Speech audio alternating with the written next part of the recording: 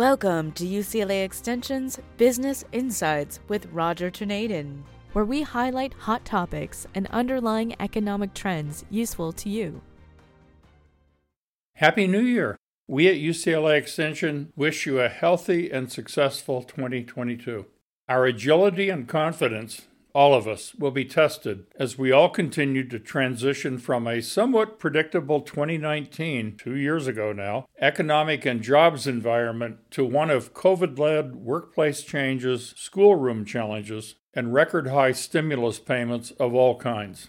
2 years of unsustainable money and debt creation will have a 2022 reckoning as we begin the year with high inflation, new congressional stay-at-home entitlement programs in the pipeline, continuing supply chain disruptions, and general avoidance of work in consumer-facing businesses, at least with current wage rates, which do not compensate enough to give up entitlements and accept ongoing COVID transmission risks.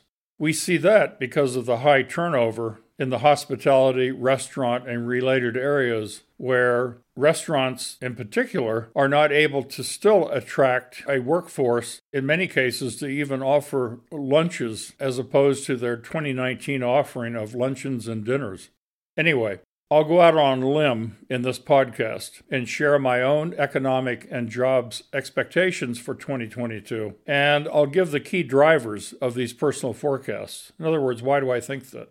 I do so, as usual, knowing that they will conflict with media spins and political speeches, especially during this campaign year for House and Senate seats. It's unfortunate our country is so polarized that each political party will stop at nothing to defeat the other one. That being said, we have been in this most uncomfortable position a number of times since 1776, including the period highlighted by the excellent production of Hamilton, and that production includes the famous Aaron Burr-Alexander Hamilton duel, which again represents the physical part of politics that has been more the rule than the exception in the U.S. This year, with control of Congress in the balance, the allegations and mostly empty promises of both parties will dominate media coverage, picking up substantial momentum in the second half of the year.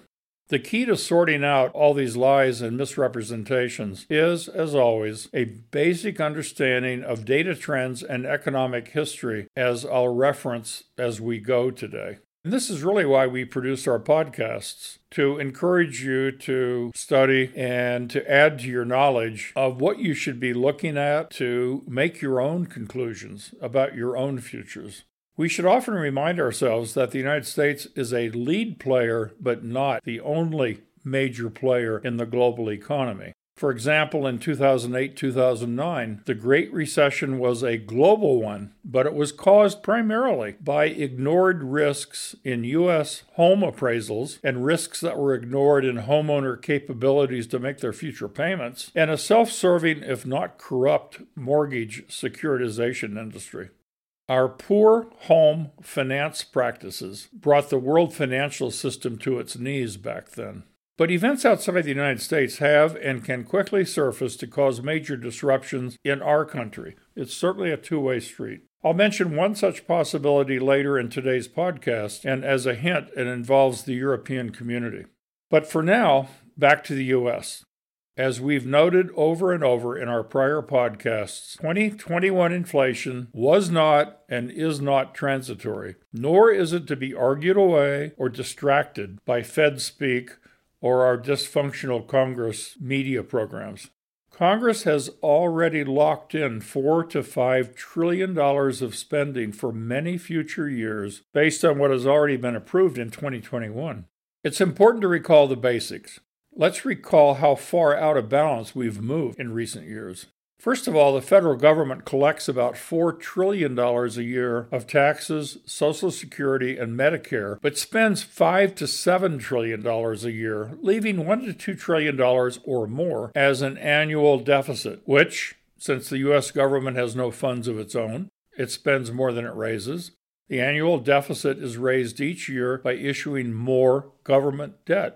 And I posted the U.S. debt clock link that some of you may have accessed It's an important link on the SoundCloud account, and I encourage you to bookmark this site as it's constantly updating in real time the debt. In other words, the revenues and spending by major categories of our federal government, and it includes many metrics of our ballooning debt and spending at both the federal and state levels. The almost $30 trillion of national debt equals about $89,000 for every man, woman, and child in the U.S.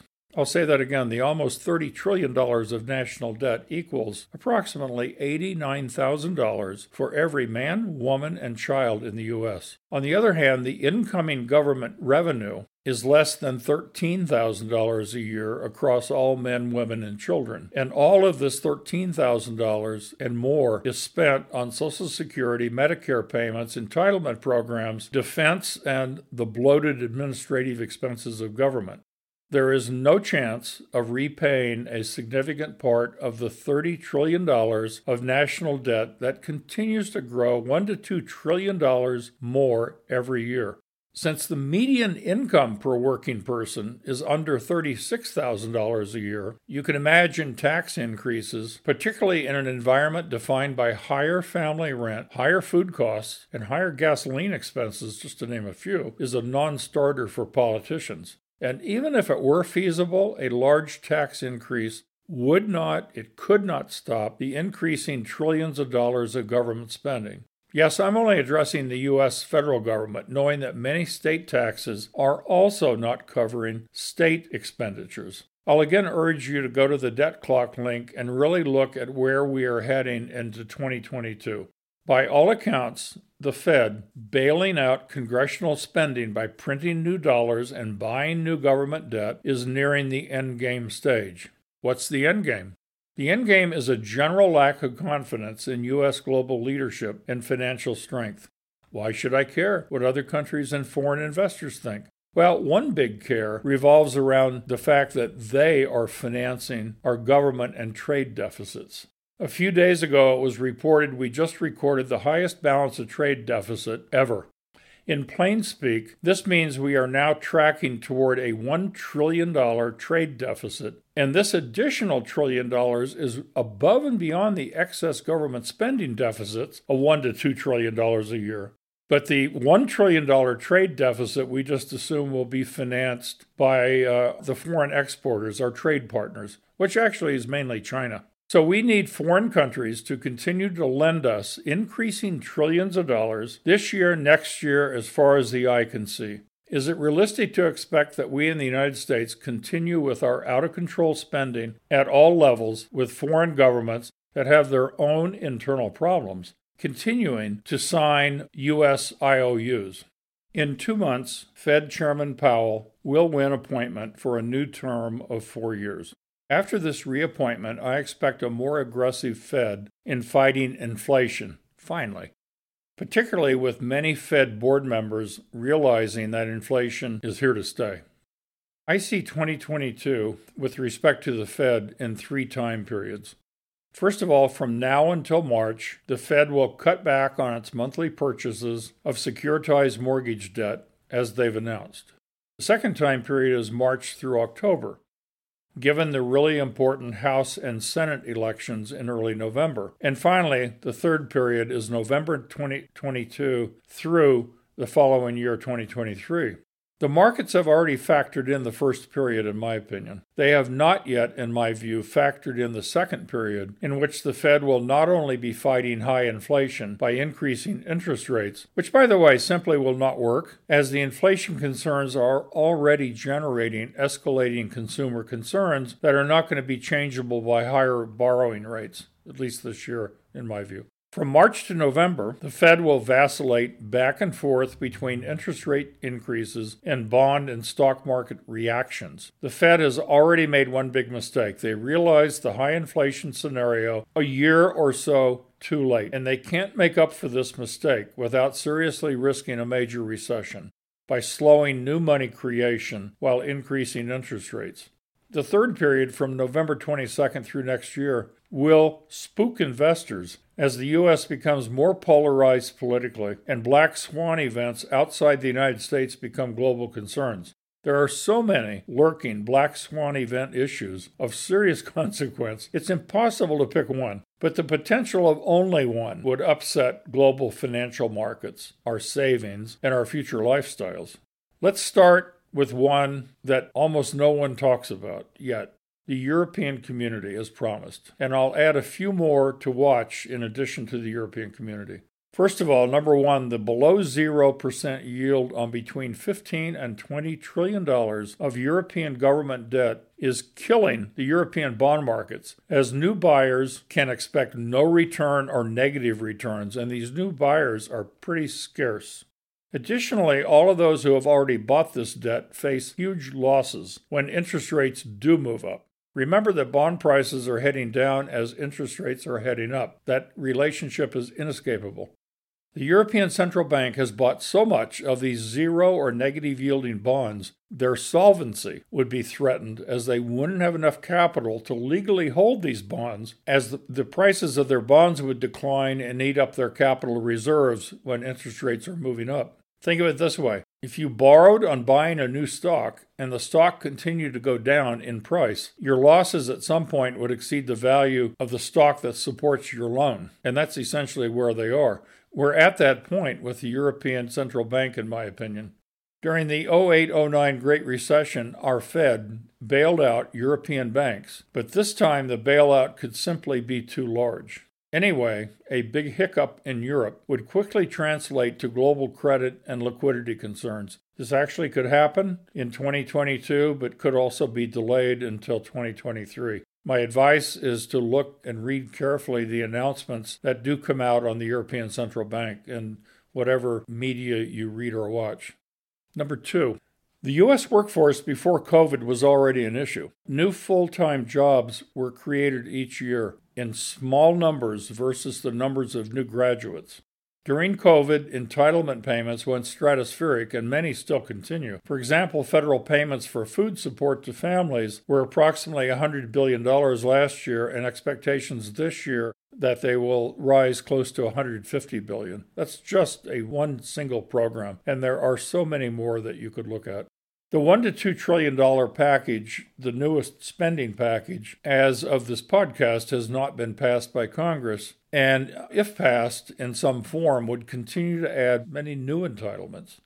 Recent studies have indicated that a dual household income parent would need to receive annual compensation of in excess of $60,000 a year to break even, versus entitlement programs for staying at home where they previously had a $35,000 to $40,000 job. And that includes not having to pay for childcare, of course, staying at home. Of course, remote work, either full or part-time, begins to look more attractive, but these supplemental government payments go down as income goes up. So for many, it may be better to stay at home and collect the entitlements, because if they did earn $50,000 to $60,000 a year, they would not be qualified to receive them. And the break-even point, as I just mentioned, many have studied is somewhere close to $60,000 a year. A $60,000 a year job, or let's say $55,000 to $60,000 a year job, could be roughly a break-even versus the parent staying at home receiving entitlement payments. So it's no surprise many don't wish to enter or re-enter the workforce. Number three, our supply chain issues will continue through 2022. They could actually get worse. Many port workers are coming to a major contract negotiation in June of this year. Right now, the ports continue to be backed up, with the ports of LA and Long Beach, which account for about 40% of all ship-bound imports to the U.S. The ports of LA and Long Beach are really the poster children, with official consumer price indices now reflecting 6 to 7% inflation. Can you imagine the unions not demanding large new raises? I can't. Now consider that since 1990, which is over 30 years, there has been no new contract throughout this whole period without a strike. How would a strike sit with our supply chain issues?